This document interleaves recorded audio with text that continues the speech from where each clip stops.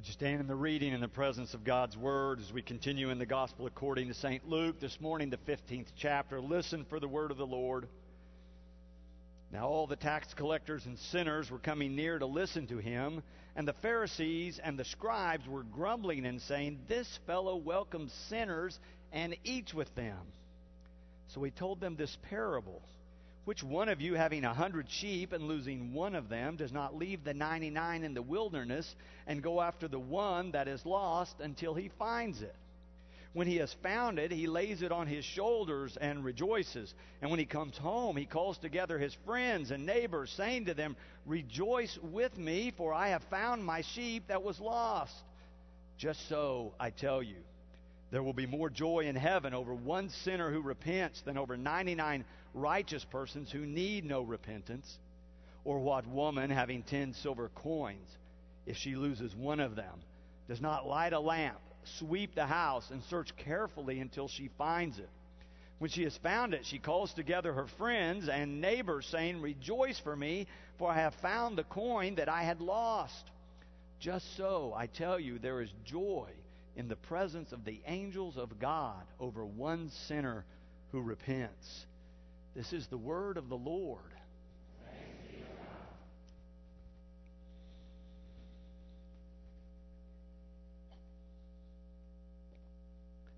I once was lost, but now am found. Was blind, but now I see. Words from probably the most popular hymn, maybe of all time, but certainly in every North American hymn survey for the last several decades, most popular hymn. You probably have sung it many a time. You probably can call it by name. The hymn is Amazing Grace. It was written by John Newton. Newton was born in 1725 in England. His father was a sea captain and gone much of his early life. It is said that he was raised by his mother, who was a godly woman, and took him to church and taught him of things of God. But just before his 7th birthday, she died. He was put in a boarding home, an orphanage, if you will. Lived there for a while until his father could get back, till he decided he was old enough to go with him to sea, to be on the ship. He was 11 years old when his father took him on the ship and raised him the rest of his life at sea. As you might imagine, not the most wholesome place to be raised. Newton became a surly character. I mean, it was a rough life. His father was a captain of a slave ship. Newton himself became a captain of a slave ship. He would go to West Africa, capture Africans, put them in chains on the boat, and bring them over across the ocean to the West Indies or to America and sell them. It was a vicious and brutal life that he lived. In 1748, at the age of 23, he was on his ship sailing back toward England when they encountered a particularly violent storm. Newton began to think, this might be the end. This may be my last day or last days. I think the ship might break up. And in that experience of that violent storm, he pulled a volume that he had from his earlier days, a book called The Imitation of Christ by Thomas à Kempis. It is known as a Christian classic. Somehow, through the effect of the storm and the reading of the book, his mind began to turn back to his early religious training, and his life began to change. He began to think that this was not the life he wanted. He began to think that this is not even the life God would want for him. And so he began to make some changes to improve the conditions on his ships. He began to treat his crew members differently. He even began to hold worship services on the ships during voyages. But by 1750, a couple of years after that experience, he decided he had to be done with that. He found a job on the docks at Liverpool and sold his ship and got out of the slave trade. But perhaps even more amazing than that, joined with others in England within the movement to abolish slavery from the planet. as he was doing that work, he began to feel a stirring inside that he finally discerned as a call to ministry in the church, and began to pursue studies to that end, and at the age of 39 was ordained by the Church of England as a priest in the church. He was given his first assignment, a small parish. Olney was the place. It was 1764. Turns out John Newton was a pretty good preacher. Lots of people liked what he had to say. More and more people began to come. He often told his own story of his early life, and then what it was like at sea, and then how God had turned him around and drawn him into the Christian life. He was influenced by the Wesley brothers and some others of the time, and he began to preach outside the walls of the church in the open air. Great crowds began to come. In those experiences, they began to sing what then would have been considered contemporary hymns, hymns that were just being written as part of the preaching services. Turns out Newton is not only a good preacher, but he could write a hymn or two. He began to write and wrote lots of hymns. In 1779, at the age of 54, he and a friend published a hymnal with 349 hymns included. Nearly 300 of them were written by Newton himself. One of them was called Amazing Grace, where he talked about his own life and said, "I once was lost, but now am found." Newton talked about that he had this stirring within him during those early years, that there was a better life than what he was living, that there was something more. He knew it just wasn't right. The way he was living, the things he was doing just weren't adding up. He felt a tugging or a nagging, a sense of being drawn towards something more. And he said finally he realized it was God drawing him toward Jesus Christ. He had been lost, but then he felt found, blind, but then he could see. And he writes all about that amazing grace of God's love pouring out, seeking him and drawing him in. It is an insight we all need to remember. We are lost. If we're not pursuing the things of God, we are lost. If we've not committed to following Jesus Christ, we are lost. That is where Jesus starts today.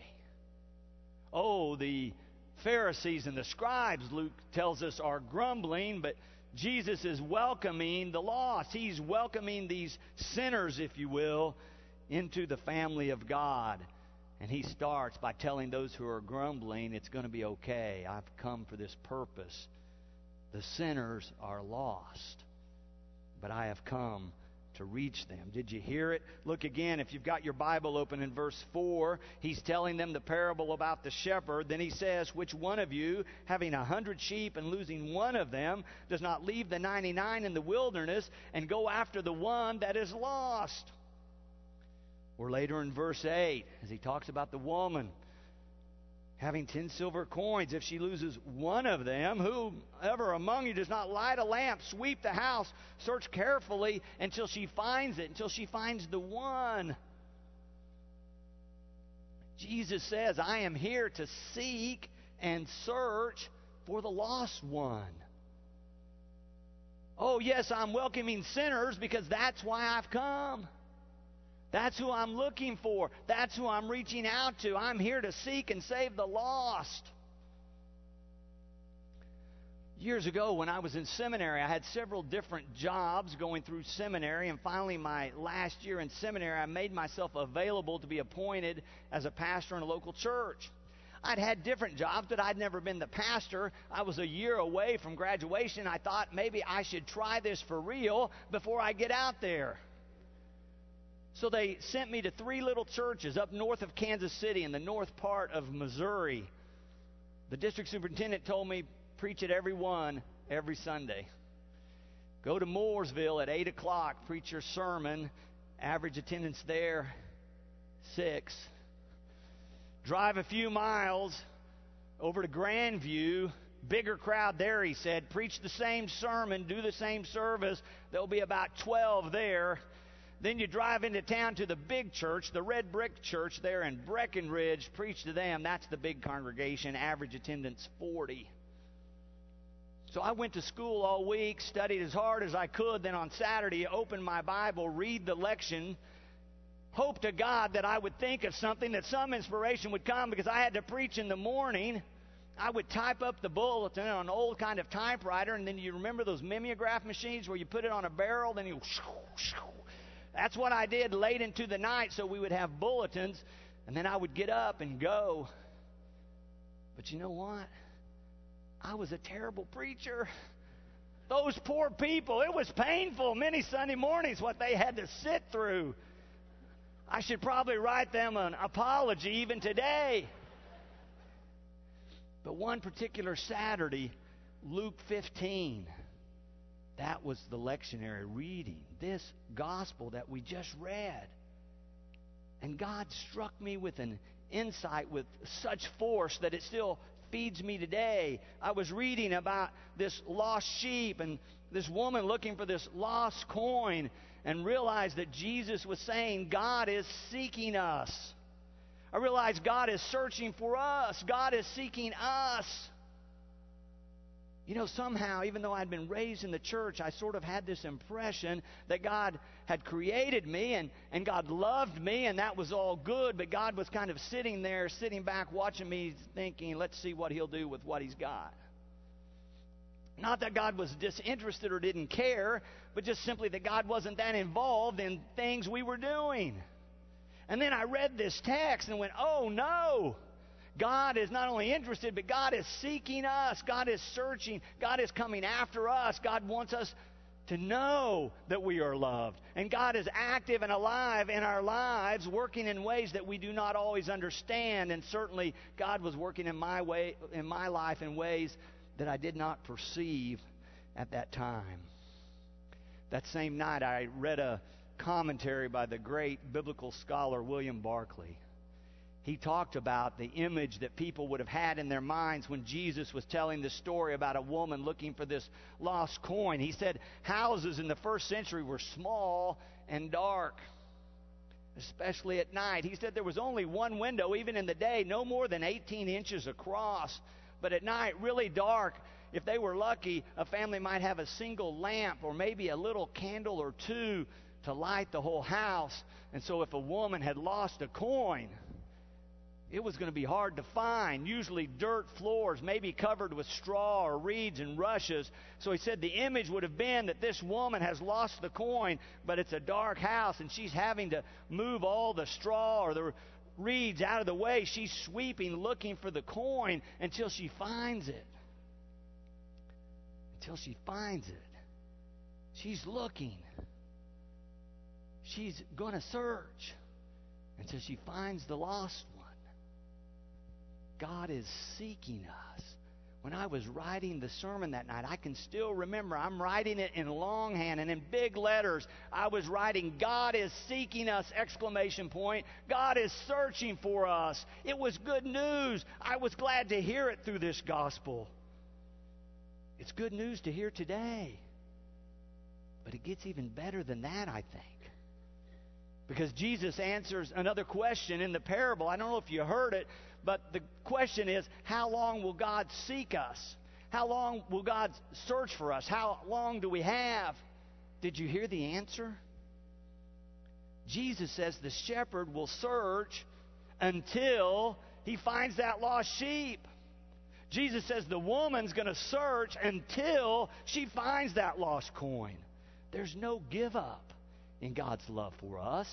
There's not a time limit. It's not, oh, they've tried so much, but time is up. No more love from God for you. That's not what Jesus says in this passage. He says the shepherd's going to search until, the woman's going to search until she finds the coin.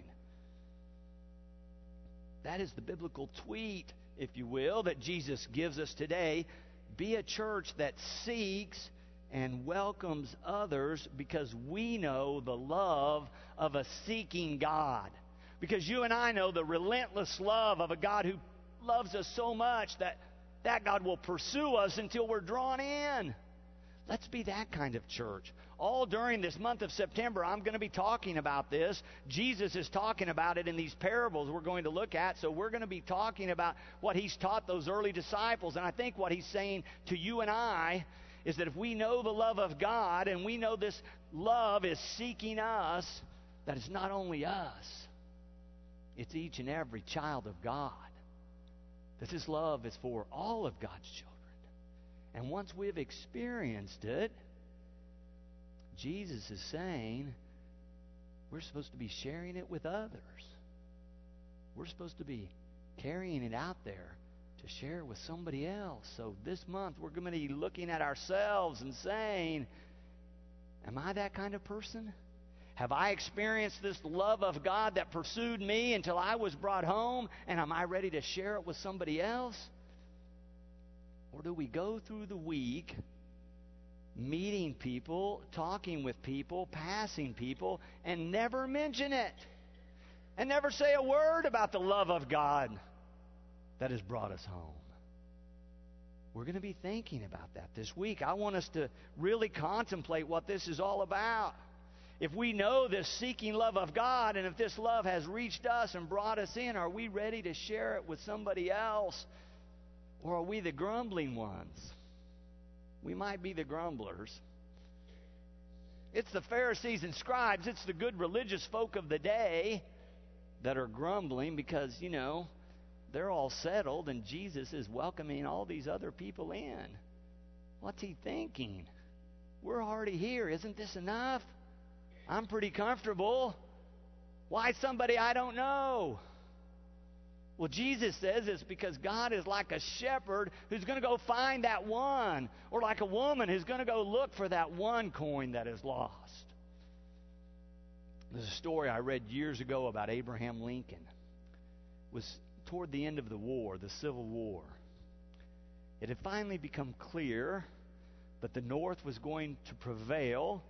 The Union was going to be preserved. There were going to be the United States of America. And an associate of his asked him, how are you going to treat those rebellious Southerners when we finally defeat them? And there was some contempt in his voice, apparently, maybe even some viciousness, maybe even some vengeance in the question. And the story said that Lincoln thought about it for a moment and then said evenly, I'm going to treat them as if they had never left. I'm going to treat them as if they'd never left. That's Jesus' response when he tells this parable today. How are you going to treat the ones who are not here yet as if they have never left? How are you going to treat the lost ones, the ones that have gone astray, the ones that are not here? I'm going to treat them like they never left. In fact, he not only says that he's going to be seeking them, and that's why he came, but that anytime one of them is found, it's time for a celebration. We're going to have a party, he says. There's going to be more rejoicing in heaven over that one than 99 of us who are already here. Can you believe that? I thought God was excited a bunch of us came this morning. And he probably was, but Jesus says, more importantly, if there's one new one that comes, there's a time for a party. Let's have a rejoicing. Let's have a celebration. And then it's interesting. This whole idea of us seeking love, seeking until, continuing to seek. It reminded me of the story. The man said to a new parent, how long will you give your baby to learn to walk? Is there a time limit? Or do we give them until they learn to walk? I mean, we encourage them, right? We cheer them on. My great-nephew was over at our house. He's about 18 months old. Earlier this week, he's a toddler now. Sometimes he does really well, but the other times he's kind of, staggering, kind of trying to hold on before he goes down. But you know what we did? We cheered him on, right? I mean, it reminded me of my own daughters 20-some years ago. We want them to walk so badly. You know, we're on the floor giggling and cooing, making all kinds of silly faces, begging them just to take a step.